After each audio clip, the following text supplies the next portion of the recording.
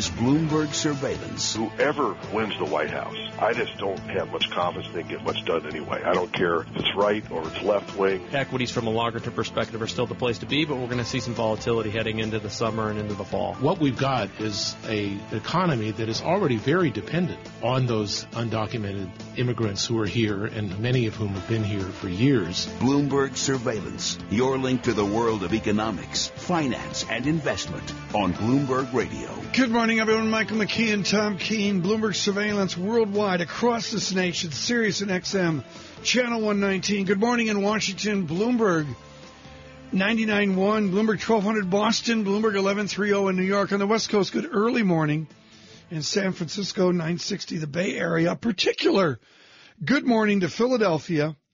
For those listening on 1130 New York and also Sirius XM Channel 119, it is always good to speak to Jack Bogle, and we'll dive into that in this hour. Futures -9, Dow futures -57. As we begin a new hour of surveillance. The Forex Brief, it's brought to you by Interactive Brokers, winner of FX Week's 2015 award for the best retail Forex trading platform. Visit IB at ibkr.com/Forex. I want to get through this quickly. David Wilson has a busy agenda today. Yen 112.96. Stronger yen, a weaker dollar at the same time. Hydrocarbon currencies finally give back a little bit of the 5-6 days of glory they've had. Canada 133.28. I might also point out Russian ruble 71.58. That's a tear from 80 to 71. Somebody made money going long ruble. Were you long ruble, David Wilson? I was not. I was not either. I missed the commodity bounce. Big debate this morning. Goldman Sachs saying, yeah, maybe. Bruno Stanziel with Eurasia Group with some thought on a bid on oil. Do you have any oil stocks today? Chevron with her cap spending cut. What do you have today? Well, we might as well talk about a related industry then. Please. Solar. Yes. There's been for some time concern about SunEdison's plans to buy Vivint Solar for $1.9 billion. SunEdison focusing on utility-sized solar plants. Vivint doing rooftop solar installation. And in fact, Appaloosa Management's David Tepper came out against the deal. And indeed, his view prevailed because Vivint backed out of the transaction yesterday. It said in a statement that SunEdison failed to meet obligations. So you've got Vivint shares down 4%, as you might expect. SunEdison, though, is up 25%, and so are two affiliates of SunEdison that own power plants. There's Terraform Power, which is up 12.5%, and Terraform Global up 4.5%. So this is going over well from the SunEdison side. Just to stop here, you've been following this for years with your good work at Bloomberg News. Nobody makes money in this business, from what I can tell. It's not even like the biotechs where they have a hope of selling to a European pharmaceutical dumb enough to buy them. Well, with the power plants, the bigger ones, there's at least some potential. And then there was this whole push. Terraform, both of those companies are what they call yieldcos, sort of equivalent to master limited partnerships in the sense that, that solar companies could sell on their projects. Give me something with cash flow. Oh, please.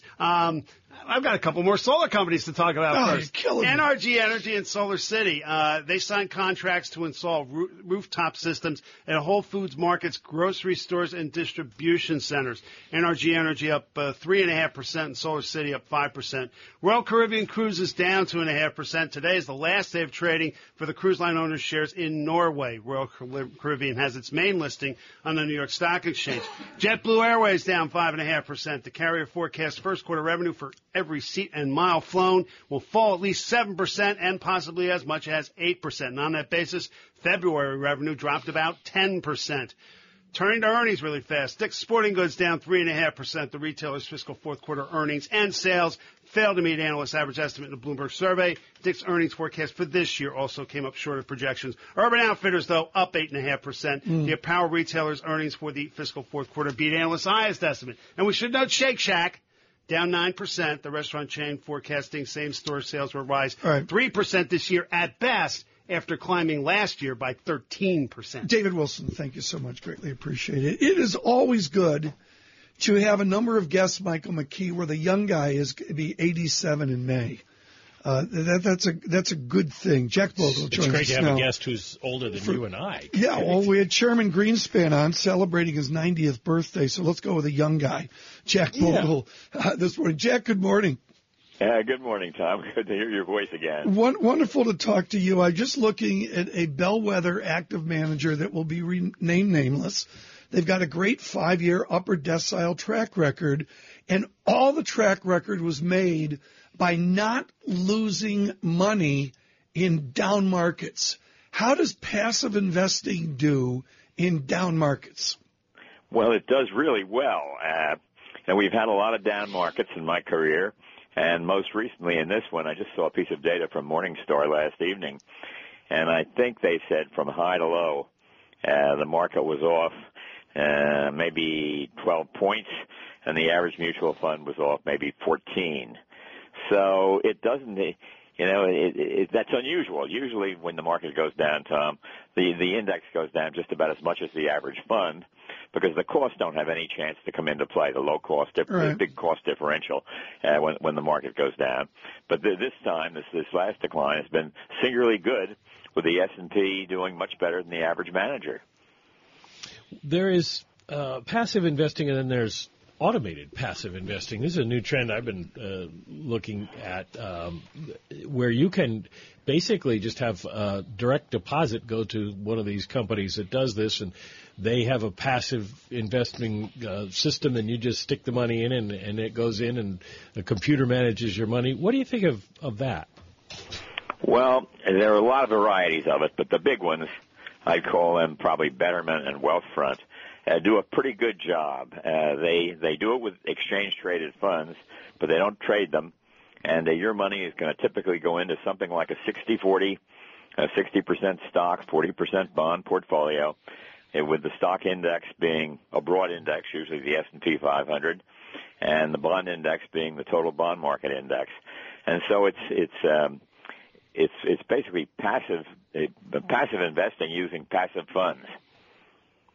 Is it a good idea to have an automatic investment plan like that and basically sort of set it and forget it and not pay any attention to the markets, et cetera? Well, yes, indeed. That's basically my philosophy writ large.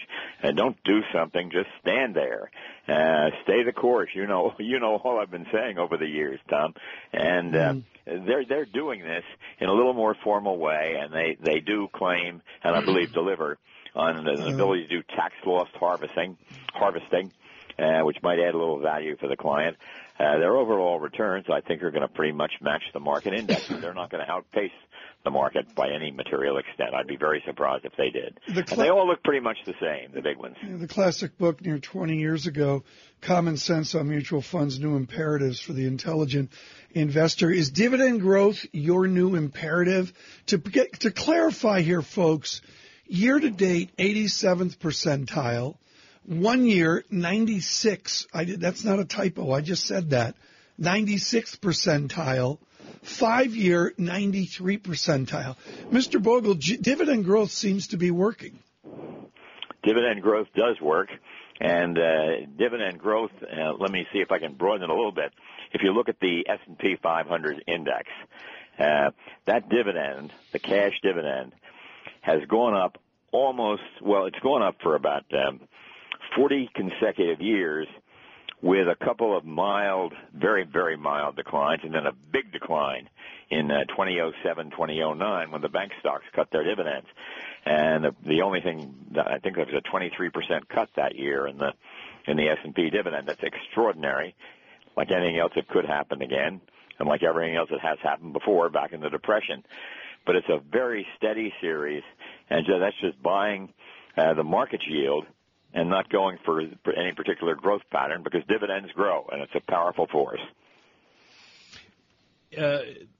Is the best thing to use ETFs, or is the best thing to use a fund that will invest for you?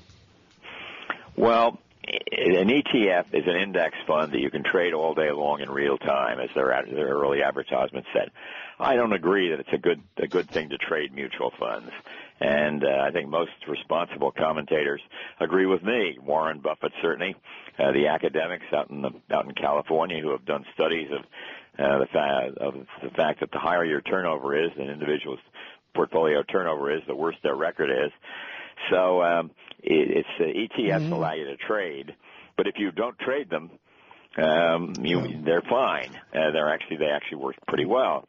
I think that part of the ETF market is probably as low as maybe 20%, maybe 10%. That may be on the high side. Jack, let's come back and continue this thought. We are with Jack Bogle, of course, for years associated with Vanguard, without question the inventor of passive investments. I'm going to talk to him about leverage. We'll talk to Jack Bogle about leverage here in a moment. Futures deteriorate, -11. Let's check in with Michael Barr now and get the latest world and national headlines. Mike, Tom, thank you very much. Republican Donald Trump and Democrat Hillary Clinton are the favorites heading into today's presidential primaries. Republicans will vote today in Michigan, Mississippi, Idaho, and Hawaii. Democrats will vote in Michigan and Mississippi. A jury has awarded sportscaster Erin Andrews $55 million in her lawsuit against a Nashville hotel and a stalker who secretly recorded a video of her in the nude. Andrews had sued for $75 million. The mayor of DeBerry, Florida, says he wants to better understand what Cuban migrants go through when crossing the Florida Straits. According to the Daytona Beach News Journal, Mayor Clint Johnson plans to visit Cuba next month and return home on a makeshift raft that he will build while in Cuba. Global news 24 hours a day, powered by our 2,400 journalists, more than 150 news bureaus from around the world. I'm Michael Barr. Mike, Tom? Michael Barr, thanks so much. Futures deteriorate, -11, Dow futures -77. I'm going to call it a jumble to the market, and you see that typically the few days after the jobs report. We're with Jack Bogle. Stay with us. Market Driver is brought to you by your Mercedes-Benz Tri-State dealer. No matter what the weather, Mercedes-Benz 4MATIC all-wheel drive brings peace of mind and driving confidence. Visit your Mercedes-Benz Tri-State dealer for a test drive today.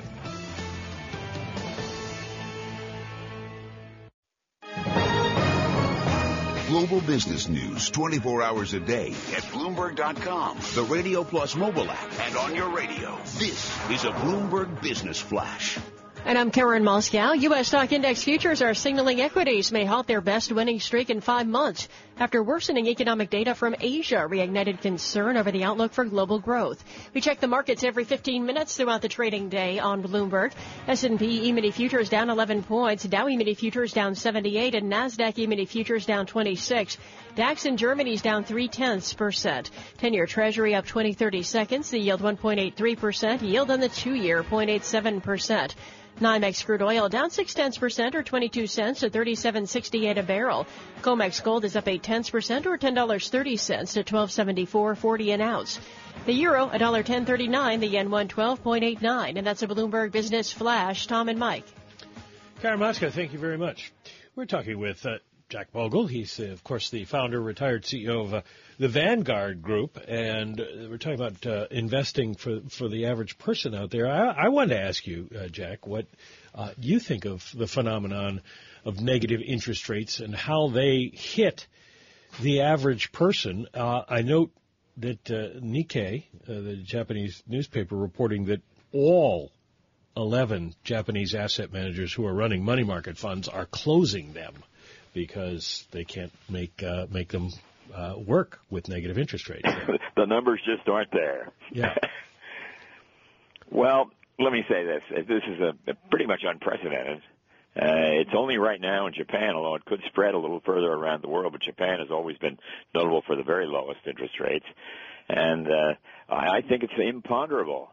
The typical saver in the U.S., and certainly including in the U.S., has really been badly hurt by this drop in interest rates. And, it's just a tautology that low interest rates are great for borrowers and terrible for lenders. And there's no way around that equation. And so our savers in the United States have been taken on the nose for, pretty close to a decade now. So I don't look at it as a very good situation But I think we're in a period of such low inflation that you aren't going to be able to look for much higher yields in the bond area for as far ahead as the eye can see, which I quickly add is not very far. Jack Bogle, my grandfather once showed me his bond blotter from another time and place, the 20s, and he showed me the day that he made a 3% coupon. And he said that was extraordinary, that if you could get 3%, Mike, and not 2.25 or 2 1/8, that was living large. Is that where we're heading to, Jack? Well, I'm not sure what instrument that is, but the corporate bond. 10-year Treasury is at 1.8 or 1.9 today, 1.9%. That's very low. But on the other hand, what you have to take into account is we're in a time of very low inflation, and the real yields on bonds and stocks are not all that bad, believe it or not, from a historical standpoint. Yes, since 1950, the average yield of a stock bond portfolio has been about 4.5% nominal. But when you take inflation out of that period, the average yield of same stock and bond portfolio, 50-50 we're using here, is 0.9%. So there's a big difference between 4.5 and 0.9. Yeah. But it seems like investors almost would rather have, this gets to the negative interest rate question too, almost would rather have an 8% return with 9% inflation than they would a 5% return and 2%. No, that's the money illusion. That makes no mathematical sense. No, but we look at the real returns, the nominal returns first. Yeah, I'll go with that. Mike, let me quote you. This is the Vanguard Total Bond Fund, the legendary VBTIX. Jack Bogle basically invented this industry. Fund performance, 3.48, 2.09, 1.93, 1.69% spread out over the last 5 years. Mike, we forget it's single-digit world. What do you do when you're in a situation, as we found at the beginning of this year, when everything is correlated negatively, put it that way, when nothing works? Well, I think what you do is stay the course. And I know what you do not do is go out and reach for yield and take a lot of extra risk. I'm a very strong proponent of staying within the returns earned by the bond market and earned by the stock market, and not trying to think you're smarter than the market. In my very first book, Bogle on Mutual Fund, I said, don't think you are smarter than the market. Nobody is. It's all these opinions come together. And I think what's left out of these factors is this at least consideration that we're in such a low inflation world that the lowest I can ever recall, and I go back a long way. I guess I don't remember what they were in the 30s, I confess. But it's the average return, as I mentioned a minute ago, on that Treasury was 5.7%, and that's a pretty healthy number compared to where we are today, to say the least. But it's a nominal number. And once you take out the inflation, it comes way down to less than 1%. And so it's a tough time for investors, but you have to do something. Putting your money under the mattress isn't a good idea, not very safe there. Putting in a bank savings deposit is going to have even lower yields. About the same, maybe a little higher than money market funds, actually, because banks aren't bound to the levels of the market return. But I think it comes down to stocks and bonds.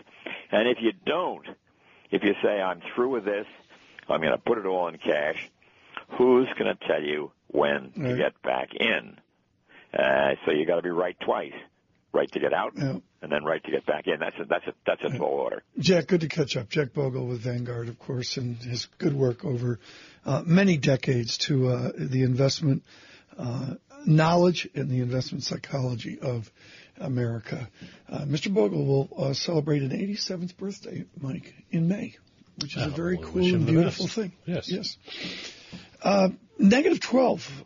We need to get the markets open here in 5.5 minutes. Negative 12 on futures. Dow futures negative 89. I don't see much angst out there, folks. Mostly it's just a jumble to the market looking for guidance. Part of that guidance, of course, is Fed speakers coming up as we get to March 16th. about ready to go into the quiet period, to say the least. The meetings for your calendar, March 16th, April 27th, out to June 15th before we get to the 4th of July. We can say that because it is gorgeous in New York this week. Michael McKee and Tom Keene, this is Bloomberg Surveillance. We're counting down to the opening bell, brought to you by the Jeep Grand Cherokee, the most awarded SUV ever. The Grand Cherokee continues to raise the bar with its luxurious interior and legendary 4x4 capability. Drive one at your local Jeep dealer today.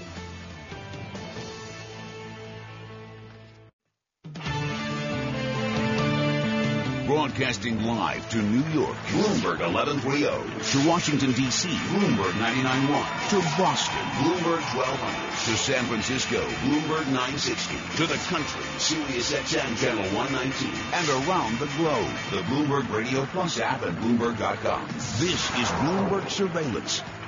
And the opening bell is brought to you by SEI. In the future, the asset management business will be profoundly different. Find out how SEI's global operating platform can help you navigate the new operational frontier at SEIC.com/imagine. Good morning. I'm Karen Moscow along with Tom Keene and Michael McKee. And stocks are lower at the open. The S&P 500 is down 0.5% or 9 points to 1992. Dow Jones Industrial Average down 0.4% or 61 points to 17,012. NASDAQ down 0.7% or 33 points to 46.75. 10-year Treasury up 12/30 seconds. The yield 1.82%. Yield on the 2-year 0.86%. NYMEX crude oil down 0.9% or 36 cents to 37.56 a barrel. COMEX gold is up 0.8% or $10.40 to 12.7450 an ounce. The euro $1.1047. The yen 112.80. Tom and Mike. Bloomberg Surveillance. Karen, thank you so much. Mike, we need to speak to a gentleman. His mother was such an embarrassment. She would open up bank accounts just to get toasters. Mike Regan grew up with like 45 toasters off in the pantry. Tom, you know, it's funny. My mom in her later years actually got a job at a bank in her 60s and 70s, but her eyesight was so bad she kept getting the 20s and the 50s mixed up, and she lasted about a week. But that tells you something about the financial acumen of our. Mike, bring in Mike. But this article from Michael Regan is an act of God. It is the first clear, short read on what's going away on all 5 corners of New York City. Well, it's not just New York City. I mean, if there's money, banks will be there. But it's the places, Mike, you're writing about that where there may not be as much money, but they still need banks. Right. They're referring to them as banking deserts. And it was I basically writing about some research that the Federal Reserve's Liberty Street blog was blogging about yesterday. If you want to, if anyone wants to Google that and find it. And it's a fascinating concept. You think, okay, banks are aggressively closing branches. Why? Well, everyone's banking online. They're banking on their phones. They just don't need this physical footprint as much as they used to. And you would think on first glance, well, who cares, right? Does it really matter?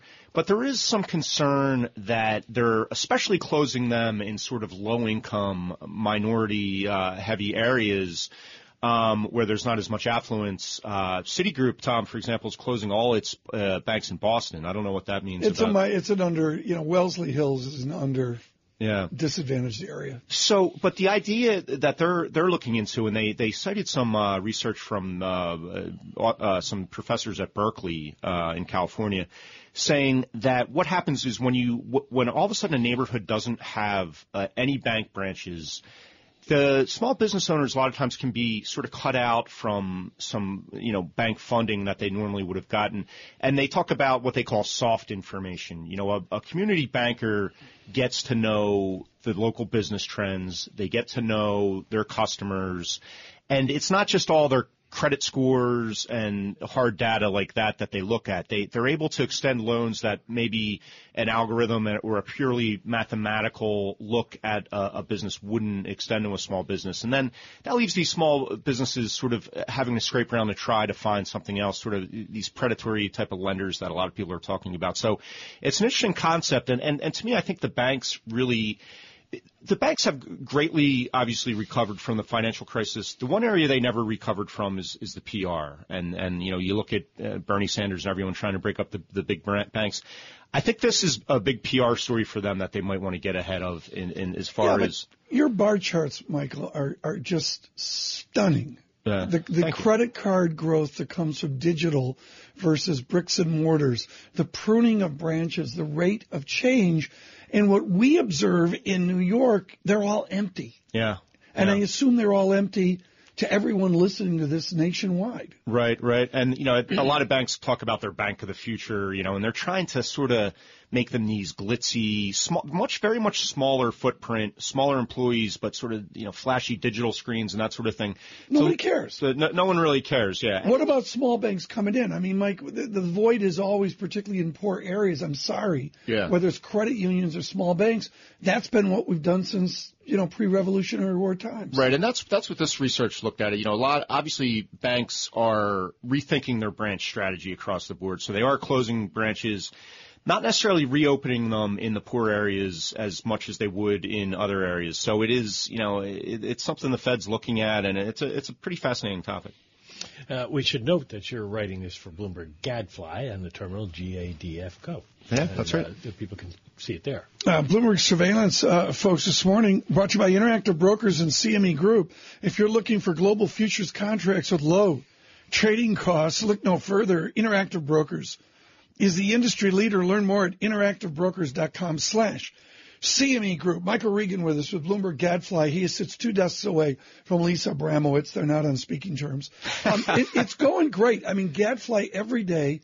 There's things of value. How much are you getting out of the equity markets now? What is the theme that you're seeing from strategists, the change that you're seeing from strategists? Well, I'm curious what you think about this, Tom, but I'm semi-fascinated with the idea of round numbers. And we look at 2,000 in the S&P 500. And literally on Friday, I think it closed at 19.99. 1987 right now. Yeah, so it's struggling at that level. Right above that 2,000 level is also about 2020 in the S&P 500 is the 200-day moving average, which is the next big level that everyone's looking at. That's a trend line that's been going downward sloping since the turmoil in August, since all the volatility in August. So pretty soon, in order to even just to keep track with the 200-day moving average, it means it's going to be pushing the market down. If you believe in that, and a lot of people look at the 200-day. It's probably one of the most followed trend lines. There's a belief that a lot of high-frequency trading, looks at it and uses that as one of its inputs in their algorithm. So it's kind of an interesting level. We had this huge, almost 10% rebound in a little less than a month.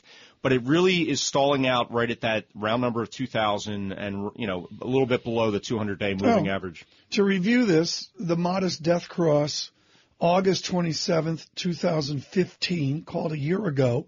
We had a lovely kiss, for the most part, beginning of the year, and now we've rolled over once again, and we begin to come up by that descending 200-day moving average. To me, they're just dampened trends. Right. I've never put a lot into 2 series.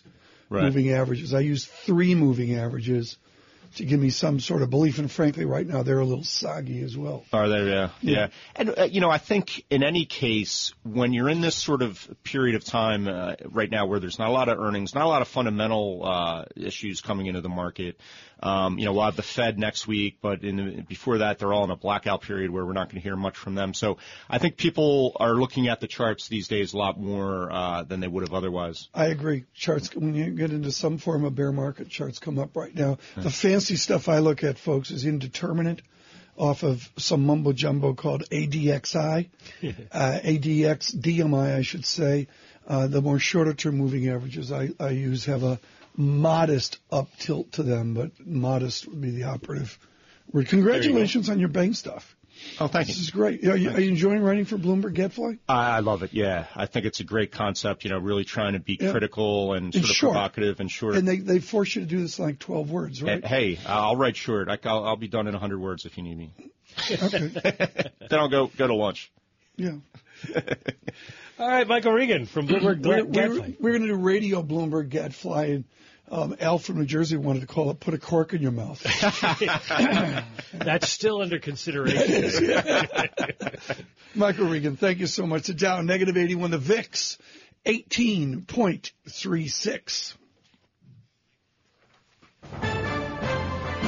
Time now to check in with Michael Barr and get the latest world and national headlines. Michael. Mike, Tom, thank you very much. It's primary day today in several states, with the biggest one in Michigan. For Republican frontrunner Donald Trump, Michigan offers a test of his growing popularity among blue-collar white voters. Trump tells ABC News today the establishment attacks against him are not working. They're spending tens of millions of dollars on fighting me, the establishment, and they would rather not see me in there, obviously. You had failed people like Mitt Romney talking. He's one of the worst campaigns I've ever witnessed in my life. Mississippi, Idaho, and Hawaii also hold Republican contests. Democrats vote in Michigan and Mississippi today. A downed tree on the tracks reportedly caused a commuter train to derail in Northern California, sending its lead car plunging into a swollen creek. The Alameda County Sheriff's Department says 9 people were injured, including 4 seriously. A U.S. airstrike has killed at least 150 al-Shabaab militants at a training camp in Somalia. It's believed the militants were about to launch an attack. Intelligence officials say the airstrikes targeted a camp run by Islamic extremists in a forested area more than 120 miles north of Mogadishu. Global news 24 hours a day, powered by our 2,400 journalists in more than 150 news bureaus from around the world. Now, Michael Barr. Mike, Tom? Michael Barr, thanks so much. Again, negative 105 on the Dow. First quiet day, we get below 17,000, 16,971 on the Dow. S&P 1986, down a full 15 points. Michael McKee and Tom Keene on economics, finance, investment, on international relations. Bloomberg Surveillance. Bloomberg Surveillance brought to you by T2 Computing, a new kind of IT solutions company for workflow, mobility, and infrastructure. Let them explain how their expertise can help you gain greater business value. Visit T2Computing.com for more information.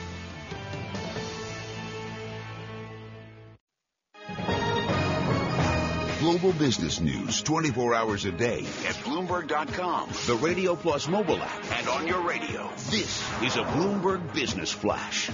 And I'm Karen Moscow. Stocks are retreating from 9-week highs following the S&P 500's longest winning streak in 5 months after worsening economic data from Asia reignited concern over the outlook for global growth. We check the markets every 15 minutes throughout the trading day on Bloomberg.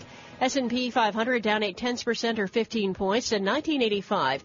Dow Jones Industrial Average down 0.6% or 108 points to 16,965.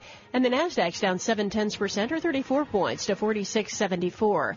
10-year Treasury up 23/30 seconds. The yield 1.82%. Yield on the 2-year 0.86%. NYMEX crude oil down 2.1% or 79 cents to 37.11 a barrel. COMEX gold up 0.3% or $4 to $12.68 an ounce. The euro, $1.1041, the yen 112.70. 2 United Continental Holdings shareholders will nominate airline turnaround artist Gordon Bethune to lead a slate of new directors in an effort to overhaul the airline's management. Warren Buffett's Berkshire Hathaway said it'll sell bonds in part to repay a $10 billion loan used to finance its purchase of precision cast parts. And Sanofi and Merck plan to end a 2-decade-long joint venture to sell vaccines in Europe as revenue from the products dwindles. And that's a Bloomberg Business Flash. Tom and Mike. Karen, thanks so much. Bloomberg Surveillance this Tuesday, brought to you by Marks Paneth, LLP, ranked among the top 3 forensic accounting firms in New York by the New York Law Journal for the 6th year in a row. Visit markspaneth.com, M-A-R-K-S, Paneth, P-A-N-E-T-H, markspaneth.com. And we thank them. Looking forward to the 7th year in a row, the 6th year in a row that they work in this difficult area of forensic accounting. Brian Jacobsen is a brave soul. He's with Wells Fargo, and he thinks about what to do with money, particularly in a single-digit world. Brian, you beautifully revisit dollar cost averaging, which by definition works within greater volatility and a double-digit world. Can dollar cost averaging work in a lethargic, low-return world? Well, thanks for having me on. And, it's not that brave to say let's go with the tried and true method of saving early and saving often, which entails dollar cost averaging. The problems, I think everybody's trying to pick a top or pick a bottom as far as when they're doing their allocations. And living in a binary world like that can create a lot of volatility with your portfolio. And, in fact, if you have a volatile market, the dollar cost averaging can really help you sort of smooth out the cost basis of your portfolio. Yes, ideally we'd like to pick the bottom for getting in, but that's somewhat of a fool's errand. Yeah, but within that is the new regime we're in. I mean, if we can all agree we've moved from 20% a year to 12% a year to somewhere south, the major metric I see is we just have to put aside more money. I mean, that's what we've heard interview after interview.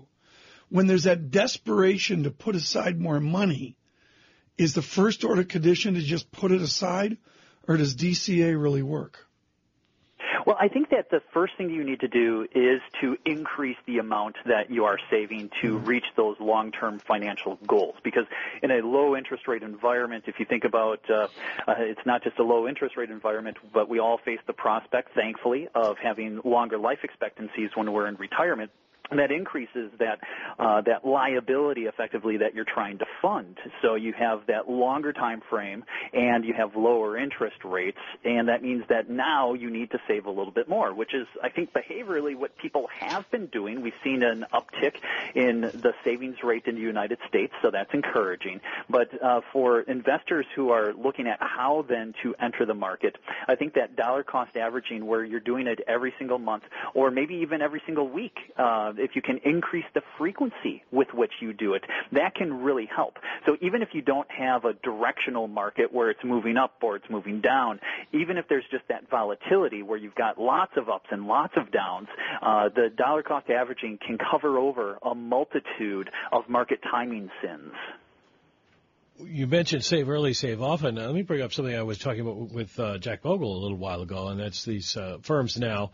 I realize you're at Wells, but firms that suggest you direct deposit some of your paycheck into stock funds that they manage, passively. Is the market the best place to save?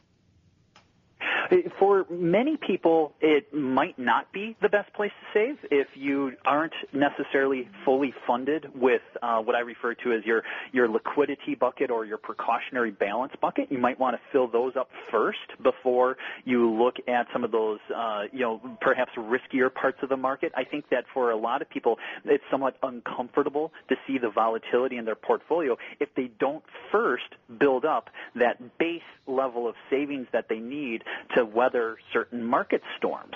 One of the old classics in financial economics is almost, if you think about it as building a pyramid, if you will, everybody's probably heard of Maslow's hierarchy of needs. You've got to take care of that base level first. And I think for a lot of people, you have to have that safety first principle, which is make sure you have enough cash balances and precautionary balances that you don't have to fixate on the daily ups and downs of the market.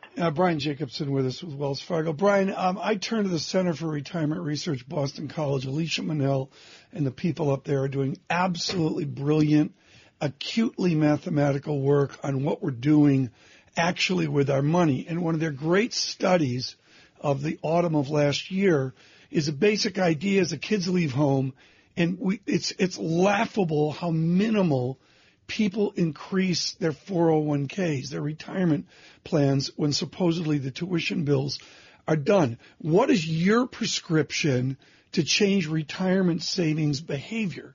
Does the government have to step in and just massively increase the incentives to go to 401k? That's a real tricky question because they have increased the incentives to go to the 401k, but that doesn't really seem to be doing it for a lot of people. I think changing the rules as far as, they took a big step forward by having default enrollment as being an option, effectively taking advantage of our laziness. I think that might be a good way to perhaps nudge people into saving more prudently for their retirement. You can put things more on autopilot in terms terms of having automatic escalations of your contributions to your 401k. So I think that just allowing plan sponsors to design plans that better fit the behavior of plan participants will really go a long way to helping people fund their retirements. Otherwise, you get into a situation where, like it or not, we'll just all have to work a little bit longer in retirement. Yeah, my headline on this, and this comes from a lot of work, a major shout out to Peter Orzag and his time at Brookings, is the bottom two-thirds of the country have to be massively incentivized to get going on this. Well, now we've talked about people putting their money in the markets. What are you expecting from the markets? You had a fairly aggressive call for the S&P 500 this year, and we've had a fairly lousy first couple of months. Are you still sticking with that? I am, and actually there was a Bloomberg brief that just came out this morning where they did a little interview, a Q&A with me, and that was a lot of fun to discuss. And unlike a lot of people, I haven't really lowered my targets for the S&P 500 for the balance of the year. I still think we could see 2250 on the S&P 500. I'm not saying we're going to end the year at those levels. I think that, trying to pick what's the level of the S&P at, the last day of the year, why not just ask me what it's going to be on, June 3rd or some other random date? I think that I usually think of these things in terms of trading ranges, and I think that we could move up to 2250 if we get, there's three key things that we need to see. I think we need to see additional policy moves out of China to stabilize their economy and their currency. I think we need to see the ECB, instead of having a Draghi disappointment like we had in December, I think he needs to beat expectations when they meet on March 10th. And we need to see the Fed be very patient when it comes to hiking rates. I think that Lael Brainard, when she was speaking yesterday, she did a very good job of outlining the reasons for why the Fed should be very cautious when it comes to hiking rates. Brian, thank you so much. Brian Jacobsen with Wells Fargo with something we don't spend enough time on, which is the shaky retirement structure of the nation. Mike, I can't say enough about Alicia Manel's work at Boston College, at the CRR. Been a leader on that. And it's just jaw-dropping. I will mince no words. The failure of ERISA of 1974 is just stark as can be. And, we can't do enough discussion of that. Should bring her on, and she can give us advice for people who have children who will need to be educated and therefore cannot retire, what our savings plan should be. But, we came out of this, folks, with Eisenhower and then Jimmy Carter and President Reagan and others jump-starting ourselves into an organized retirement. It was all based on choice and freedom. And remember, you got toasters and free flags and bagels were served, and I believe the working number Alicia has is for 81% of Americans, 8 out of 10, it hasn't worked. And it's just all there is to it. Somehow I think we'll be doing more of that as we go through 2016. Right now, a pause in the market. It's been really a good number of days, negative 95 on the Dow, then down 13 points on the S&P 500, 1989. The Dow under 17,000. The VIX 18.40.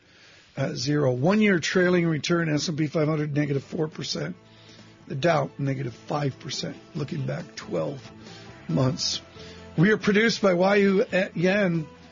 Ken Fellio, our global technical director, is Bloomberg Surveillance.